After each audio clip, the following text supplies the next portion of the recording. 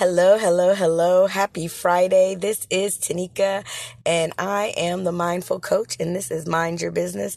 How are you on this lovely day? The sun is shining, and it is just a great day to just stop and just take a deep breath and just relax and embrace all that is going on around you. Today, focus on what you see. When you look around, really notice the things that you see. Observe them. Take full observation of what it is that you are coming in contact with and be mindful of what it is that you are seeing. Acknowledge the color.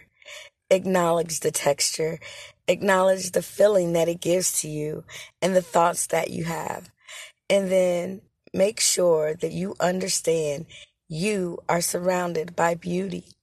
And what you see is a reflection of what is within you. And so whatever you see, whether good or bad, take notice of those thoughts, those feelings, or those emotions, and understand how they affect you. And then ask yourself, is this the place that I want to be in? Is this what I see as beauty and I want to live in this in abundance?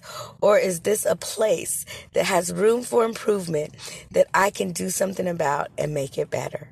Whatever you decide, know you were created with a purpose on this day. Be blessed and no stress.